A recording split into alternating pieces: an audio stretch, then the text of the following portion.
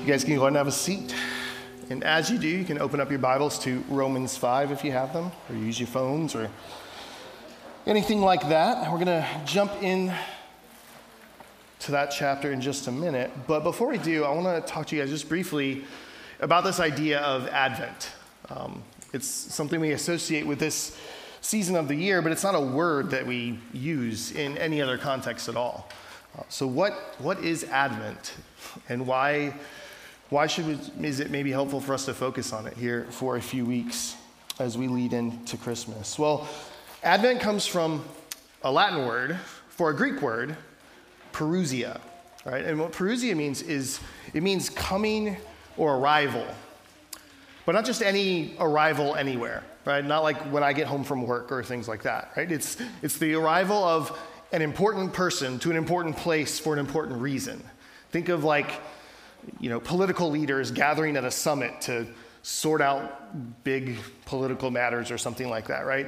It's the kind of a coming that would involve a lot of preparation, and it's momentous and important and significant. It matters.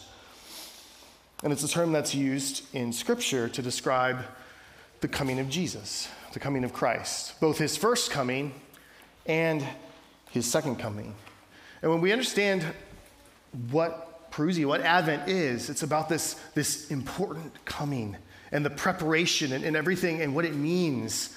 We could really say that all of Scripture is Advent.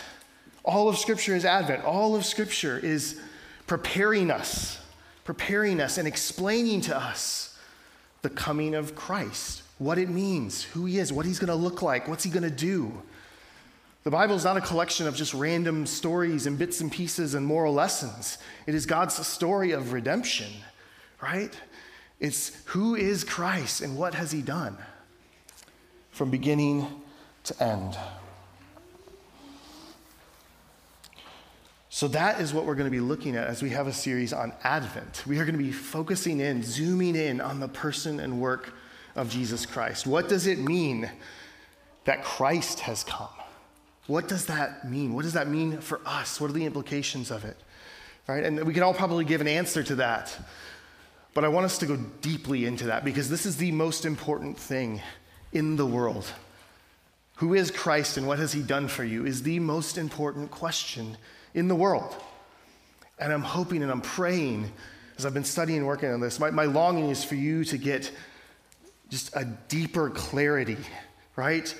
And a deeper understanding and a richer understanding of just who Jesus is, just how important and how significant his taking on flesh and coming to earth is, and why it is the most important thing in the world for you. Now, God gets us ready for this in Scripture in all sorts of different ways, right? There's prophecies and things like that, but one of the ways, and the way I'm going to focus on these next few weeks, is through something called a type. A type. Now, what a type is it's a person, a place, or a thing that tells you something true about something that's to come, but not everything, right? It's a lesser, smaller, limited version, but it kind of points you towards, gives you the outline. Sometimes they're called shadows of this greater reality to come. So that you start to kind of get the shape, right? You start to kind of understand what you should be looking for, what you should be expecting, right? It's a little bit, one of my friends used the idea of the picture on a menu, right? You're looking at the menu and some of the food has a picture, right? And you're like, okay, I get an idea of what this thing, actually is, but is that the actual food, right? If you see the burrito, is that the same as getting the burrito on the plate?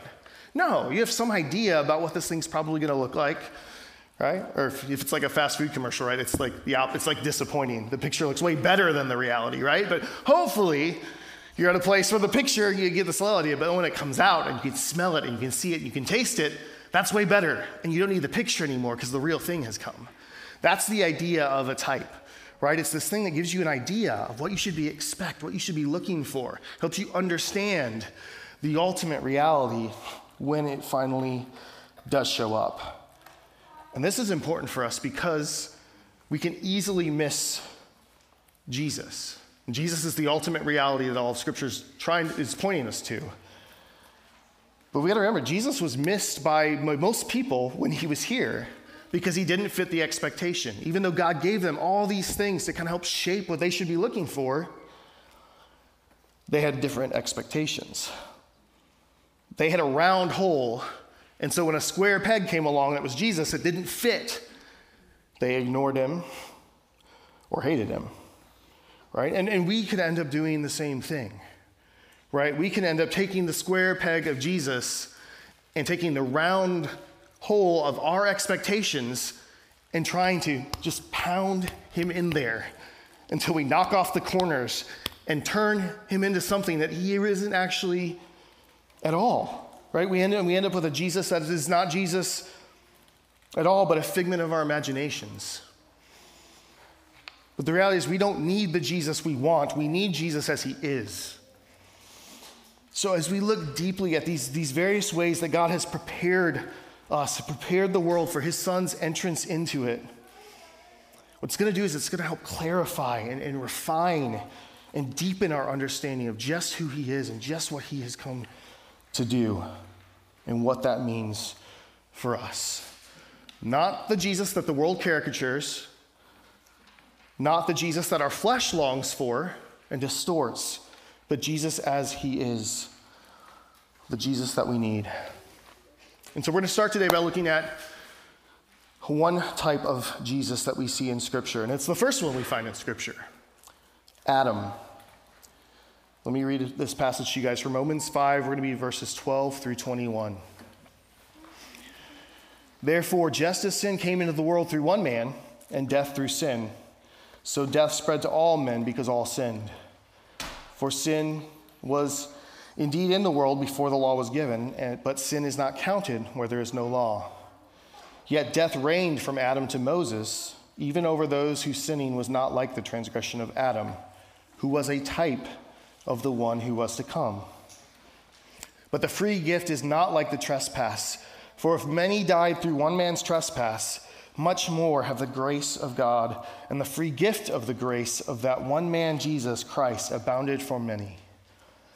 And the free gift is not like the result of that one man's sin, for the judgment following one trespass brought condemnation, but the free gift following many trespasses brought justification. For if, because of one man's trespass, death reigned through that one man, much more will those who receive the abundance of grace and the free gift of righteousness reign in life through the one man, Jesus Christ. Therefore, as one trespass led to condemnation for all men, so one act of righteousness leads to justification and life for all men. For as by one man's disobedience the many were made sinners, so by the one man's obedience the many will be made righteous. Now the law came in to increase the trespass, but where sin increased, grace abounded all the more, so that as sin reigned in death, grace also might reign through righteousness, leading to eternal life through Jesus Christ our Lord. This is the word of the Lord. Let me pray for us. Father, we thank you so much for your revelation of yourself to us, that you do not leave us to wander around and to try to figure out how we navigate this world, how to make sense of you, what our relationship is with you on our own.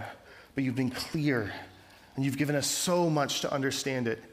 And Lord, I pray that you would soften our hearts and give us ears to hear this morning what you have to say for your word, that you would break down any misconceptions that we have and allow us to see Christ for who he really is, and allow us to rejoice in and love what you have actually done, not maybe what we wish you had or want you to in our flesh and in our own expectations. And we pray this in Jesus' name. Amen. So in verse 14 of this passage, Paul says directly that Adam is a type of Jesus in his incarnation, right? So this whole idea of a type, like Paul just comes out and says it. It's like, this is what was going on. Adam, in some way, resembles Jesus. There's a way that he was pointing us forward, and there's something about Adam that helps us to understand what Jesus did when he came in his incarnation. And the entire passage goes back and forth, comparing and contrasting Adam and Jesus, Adam and Jesus. And they're alike in some really significant and important ways, so much that we can properly and rightly say that Jesus is the second Adam, or the last Adam, the final Adam, right? And yet, there's a vital, huge difference between them. So much that we can say that the ultimate question in life is, which Adam are you connected to? Which Adam are you connected to? So let's first start by getting our head around the first Adam, right? And let's go back to Genesis and understand who Adam was, because that'll help us understand who Jesus is. As we go back to Genesis, we're going to kind of look at the first 3 chapters generally. I'm going to summarize some things and give you some references. You don't need to flip all over there. But to understand Adam, we actually have to understand some stuff culturally, right? And particularly, there's a background here of ancient Near East culture, and particularly political culture, that if we don't get it, we can miss some stuff. When God reveals himself, he does it in ways that we can understand. He does it in human ways that make sense to us. John Calvin said God talks to us in baby talk, right? He comes down and talks to us on our level because he wants to be understood. He wants to reveal himself in a way that we can understand. And so while talking about politics in the ancient Near East seems really obscure to us, right? We're so far removed from that. And it sounds really weird. We got to remember that when this was given, this was like the ordinary stuff of the day, right? This was like us talking about elections, right? We all know what that is. It's not weird to talk about elections. We participate in them, we know about them, we hear about them. It's just run-of-the-mill stuff. So this stuff may seem a little like distant for us, but we've got to remember that's just because we're, 4,000 years, 6,000, whatever, down in history and in a totally different culture.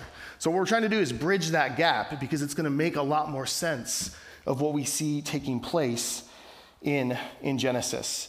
And the key aspect of these ancient politics that we need to understand is treaties. Treaties. And we have treaties now. That's not anything new. But there was a unique kind of treaty that was used back in this day. Now back in these early days, right, this is before email. There's no phones. There's no telegrams. Like, this is a totally different culture. And because of this, you didn't have a lot of big, massive empires. You occasionally did, but even the big empires, by our standards and what we see today, are tiny. They're tiny. Because it's really unwieldy to try to control such a big area when you can't, with all the challenges of communication and everything. You don't know what's going on. You can't tell people what to do. So you had a lot of small, little kind of governances, right?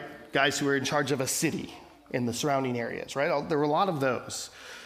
But if you're a small, tiny little local power, you're also very vulnerable, right? You're small, you don't have a lot of power. You're very vulnerable to somebody stronger coming in and getting you. So treaties were a huge way of kind of navigating that world. You've got lots of little tiny powers, and the way you get stronger if you're a little power is to make some friends and say, hey, if he comes and attacks me, you fight for me. If he comes and attacks you, I'll fight for you. So we can be buddies, right? And we'll take care of this. We're a lot stronger that way.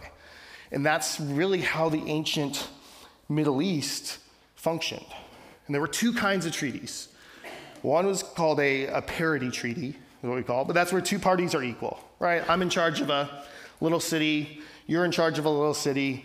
We're on equal playing fields. We get together, we negotiate terms, and we sign a contract, and there we go. We're all set. But there's another kind of treaty, and this is what is really important for us to get. And it was called a suzerain vassal treaty. Lots of weird words, right? But suzerain is just a word for a high power, like a high-level ruler. And a vassal is a term for a subordinate ruler. So this is not an equal playing field contract treaty, right? This is a treaty where the reigning power, the higher power, basically comes in and says, hey, I conquered you, or if you want my protection, this is what you're going to do. Like, these are the terms. I get to dictate them because I won or because I'm stronger, right? So I come in and I say, hey, if you want my protection, this is how you're going to prove your loyalty to me. This is what you're going to do. And if you're loyal, I'll come and protect you when bad things happen.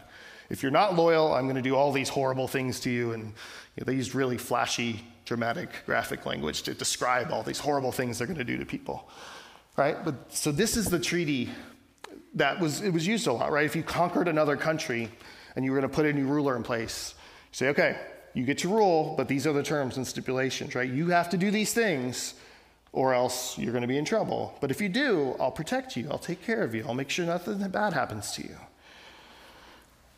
Right? So these treaties were huge in the ancient Near East, and they really kind of governed everything. And now, so when we look at Scripture, we constantly see God relating to humanity in the basis of covenants or treaties, right? These agreements where God is very clear about who he is, what he expects, and what the consequences are for obedience or disobedience. And God uses these as a tool to communicate with us in a way that we would understand. And this is so kind because it's clear. Like, God is very clear about what his expectations are of humanity.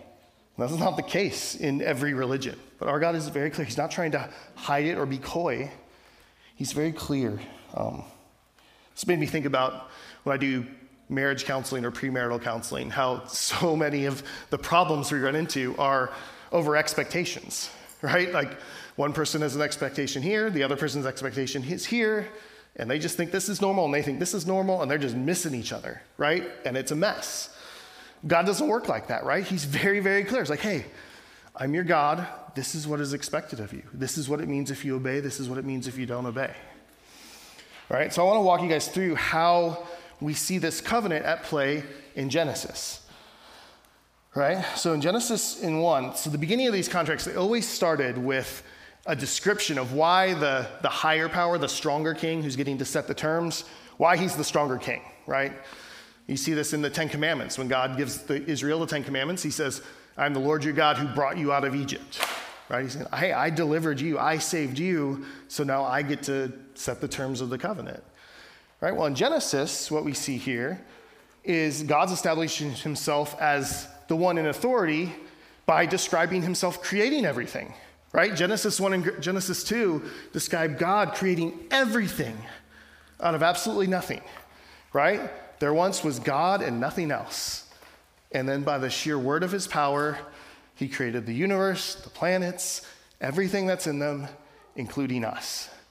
So Genesis 1 and Genesis 2 are establishing God's authority, God's right to dictate how we, as his creation, live. He's the creator, we're the creation. We are not on equal planes. So he's the one who gets to set the terms of how we live and how our relationship is going to function.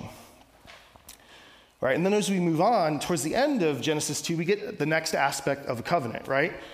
Because we see that God appoints Adam as the lesser king, basically the ruler, underneath God. And he does this by giving him these commands. And in Genesis 2:15, we read this: the Lord God took the man and put him in the Garden of Eden to work it and to keep it. Right? So basically God took Adam and said, hey, I'm making you the ruler of this world, right? You're my under ruler. Here's your territory. This is what you're going to do for me, right? And he sets him up as the head of the human race. This is big. He's in charge of the human race. He is the representative of the human race. The next thing God lays out, he puts him in charge of everything, and then he tells him what this relationship is going to look like. He lays out the requirements that define what Adam's loyalty is going to look like, right? If you're going to be loyal to me, if you're going to prove yourself to be a loyal under-ruler, this is what it's going to look like. This is Genesis 2:15 through 2 through 17, sorry. So he basically tells him to guard and tend the garden. Then he says, you can eat of all the trees, but not this one tree. Right? If you're going to prove yourself to be loyal to me, this is what you're going to do. You're going to guard, care for the garden. You're going to eat of all the trees except for this one. You're going to abstain from that as proof of your loyalty and allegiance to me. This is what it says. And the Lord God commanded the man, you may surely eat of every tree in the garden, but of the tree of the knowledge of good and evil you shall not eat. For in the day you eat of it, you shall surely die. So at the tail end of that, we've got kind of the last really important aspect of this covenant, right? After laying out the requirements, there's now promises for obedience and punishments for disobedience. Right? The punishment's very clear. The day you eat of this, the day you disobey, you will die. Right? It's a capital offense to violate this covenant. Now, the promise of of blessing is a little bit more veiled, but it's tied to the tree of life that we know about, right? The tree of life that Adam and Eve ultimately get cut off of when they disobey. That is the promise of basically eternal blessing, right? If you obey, you get access to this tree, right? You get to eat of this. You get to live eternally in my blessing and my good favor if you obey. If you disobey, though, death comes. So this is the flow of this treaty, right? God establishes himself. I am your creator. I am the ruler and authority. This is how our relationship's going to work. You are going to be in charge of this place. And as what it looks like for you to be in charge of this place faithfully means for you to do these things. You're going to keep and tend the garden. You're not going to eat of this tree. And if you are faithful and if you obey, if you do what I've commanded you to do, you are going to receive my blessing, my protection, eternal bliss and favor with me. If you do not, you will die. That's this covenant. So let's talk about Adam's role, right? What Genesis 1 and 2 is talking about here is what Paul is building on there in Romans 5 when he's doing this back and forth. When he's talking about how Adam, this one man, brought death to all. He says it over and over and over again. What he's drawing out is the fact that Adam was the representative for the whole human race, right? Sometimes we call it the federal head of the human race. He acts for, decides for, not just himself, but for everybody who falls under his sway, everybody who's connected to him. Now, we don't use this language a lot, right? But this isn't unfamiliar to us, right? We see this in little ways all the time, right? Taxes, right? One of the ways you can file your taxes is as a head of household. If I file my taxes as a head of household, I file taxes for everybody in my family. I act as the head of my family, and I take, responsibility for all the financial stuff for that group of people. Right? I'm acting as a head in that instance. Right? Maybe a bigger way we see this is, for instance, when our country goes to war. Right? Do you decide if we go to war? Do I decide if we go to war? No. Right? It's supposed to be Congress. Right? That Congress is supposed to issue this declaration of war. They are our federal head. And when they say we are now at war with X country, you are all at war with that country if you're a citizen of this country. No matter how you feel about it, you can think it's dumb, you can think it's stupid, you can think it's wrong. But because you are part of that unit that they are the head of, you are caught up in that decision. Does that make sense? You see how this works? So it's not something we talk about a lot, but it's something we see, and it's there, it's around. Right? One of the other ways this shows up in Scripture is, and one of the ways it used to happen a lot back in the olden days, David and Goliath. Right? What happened with David and Goliath, right? Israel and the Philistines are going to war, right? You got the armies all there, and what do they decide to do? Instead of having the armies do this big thing, they do this representative combat, right? You pick your best guy, we'll pick our best guy. They're going to represent each side, and whoever wins, the other side's going to surrender. It saves a lot of lives, but it's that person who's going to go fight, Goliath for the Philistines, David for Israel, they're representing that whole nation. They're acting as that head. So that's this idea, right?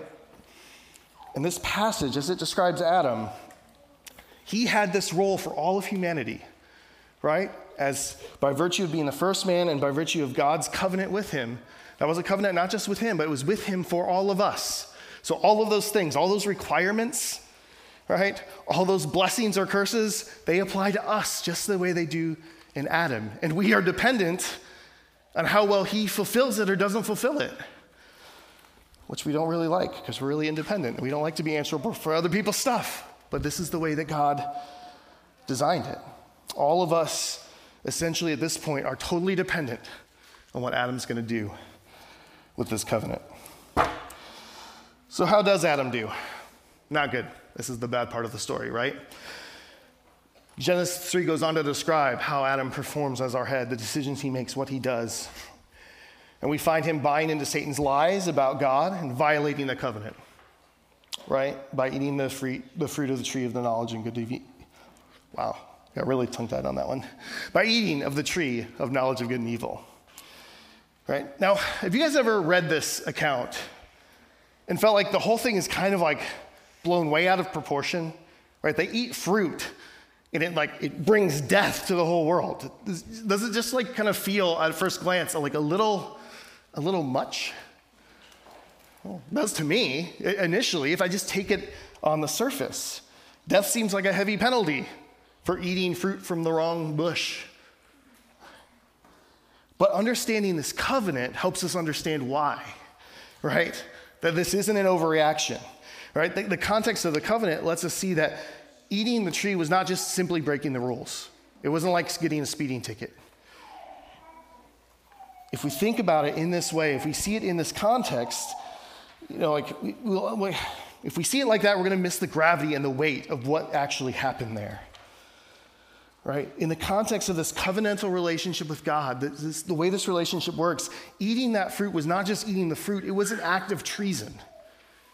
It was breaking this relationship. It was saying, yes, this is what we agreed on. I'm out. I don't want your protection. I do not want to be loyal to you anymore. It's an act of treason. It's not just a violation of the king's rule, it's an act of defiance and setting themselves up against him.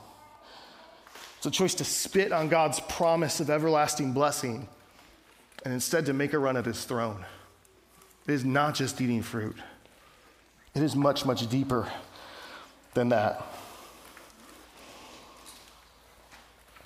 And because he was our representative, because he is our representative, when he decided to break that covenant, he brought all of us into that rebellion. Right? He just took us to war against the God of the universe. Thought that was a good idea. And it doesn't matter if we think it's a bad idea. It doesn't matter if we think we would have done better if we were in charge. We weren't. And we are in him. And so now we are part and parcel to this rebellion. This is what Paul is driving home over and over again in Romans 5. Just listen to it. Romans 12, in verse 12. Therefore, just as sin came into the world through one man, and death through sin, so death spread to all men, because all sinned. 17. For if because of one man's trespass, death reigned through that one man. Verse 18. Therefore, as one trespass led to condemnation for all men. Verse 19. For as by one man's disobedience, the many were made sinners. Over and over and over and over again. Paul will not let us out from under this. Right? If we are in Adam, we are part of this rebellion, and we're all in Adam. We are seen the same way as our representative head is. That's what it means to be in this kind of covenantal relationship. When God looks at us, he sees us the way he sees Adam. In rebellion and enmity with him. It's as if we ourselves ate the fruit and tried to usurp God's throne. And like I mentioned, the individualistic part of us doesn't like this, right? We are Western Americans. We like to pull ourselves up by our bootstraps. We like to stand on what we do and not on anybody else's merits, right? We don't stand on our own stuff. But the reality is that wouldn't do us any good either, right? We need to realize that, right? Even if we could get out from under Adam and get to stand on our own obedience, our own loyalty to God, it would go horribly for us. We would do no better.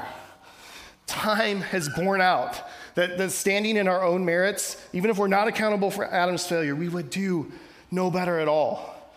Paul even talks about it here. He says that in verse 20, now the law came to increase the trespass. In Romans 7, he talks about how as he sees laws, he sees these things that God prohibits, they don't make him want to do them less, they make him want to do it more, right? Our rebellious hearts see God's requirements of obedience and righteousness not as opportunities to be loyal, but as opportunities for more rebellion. That's what we do, right? So this is not like the dog on Adam sermon, right? We are no better, right? But we have to understand Adam to really understand our plight. Even if we could escape him, we are still dead in our sins.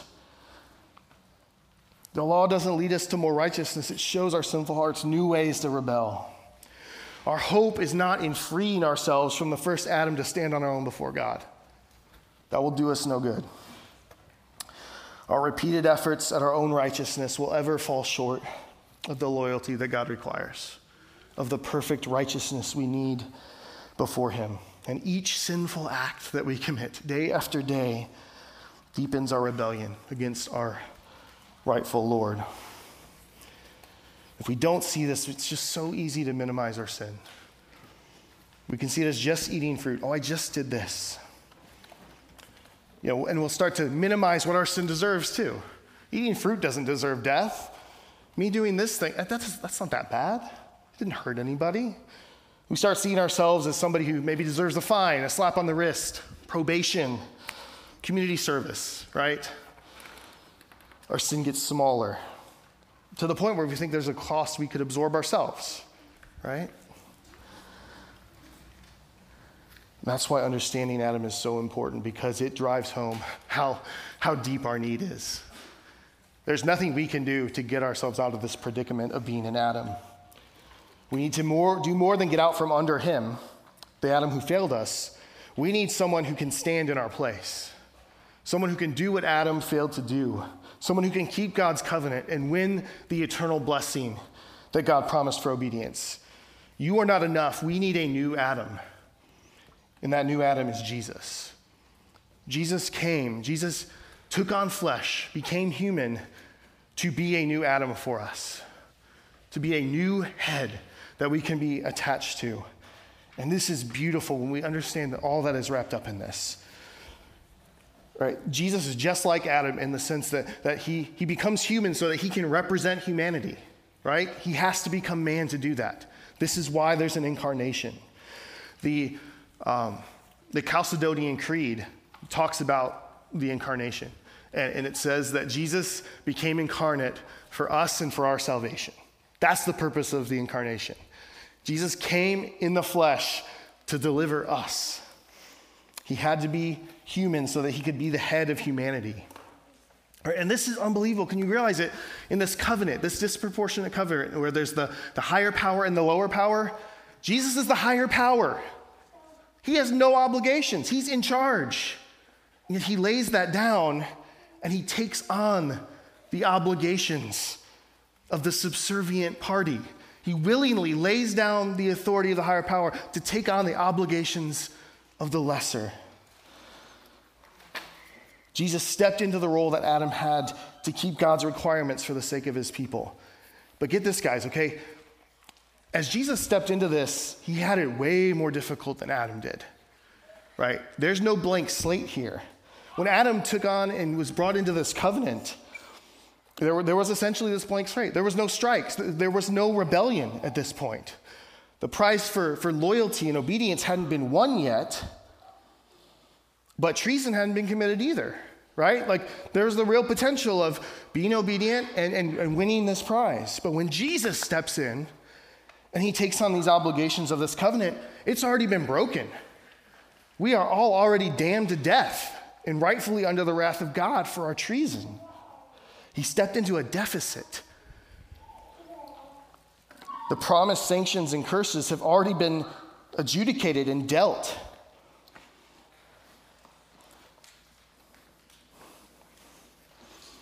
So we need two things, right?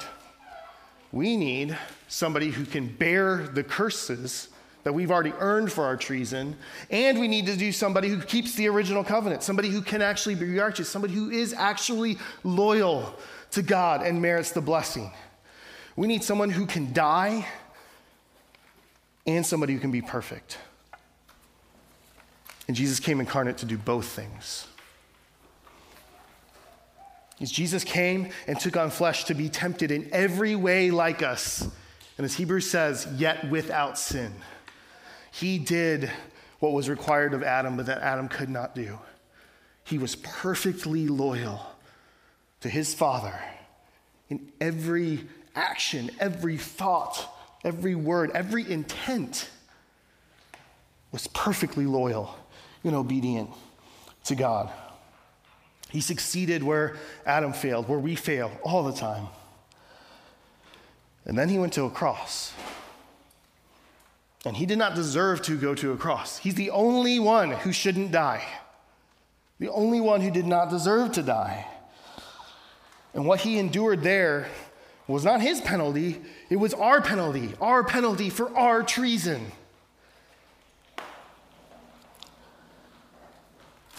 He suffered the promised penalty that we deserve for breaking our covenant with God, even though he himself never did. That's why when Paul talks about Jesus here, when he contrasts him with Adam, when he contrasts the second Adam, he says, he's not merely the second Adam, he's the greater Adam. What's more impressive, to kill somebody or to bring the dead back to life? Lots of people can kill people. There's only one who can turn corpses into living souls.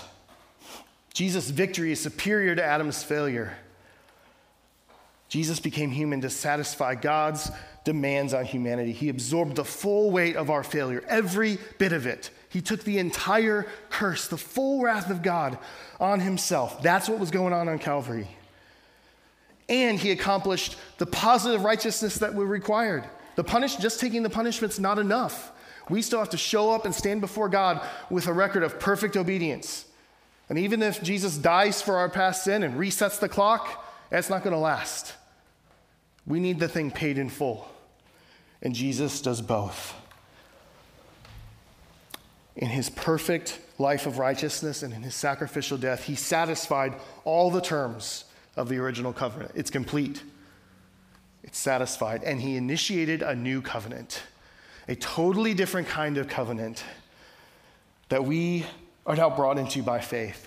And this new covenant operates totally different than the first. That first covenant was a covenant of works. That covenant says, do this and live, fail and you die. It's so heavy, right? It's so heavy. It's a covenant of works. But this new covenant is a covenant of grace. In a covenant of grace, the covenant does not do this and live. The covenant of grace says, you will live because I have done this. Trust in what Christ has done and live. It's given, not earned. The original covenant demanded that we be perfectly, personally righteous. But the new covenant gives us Jesus' perfect personal righteousness as if it were our very own.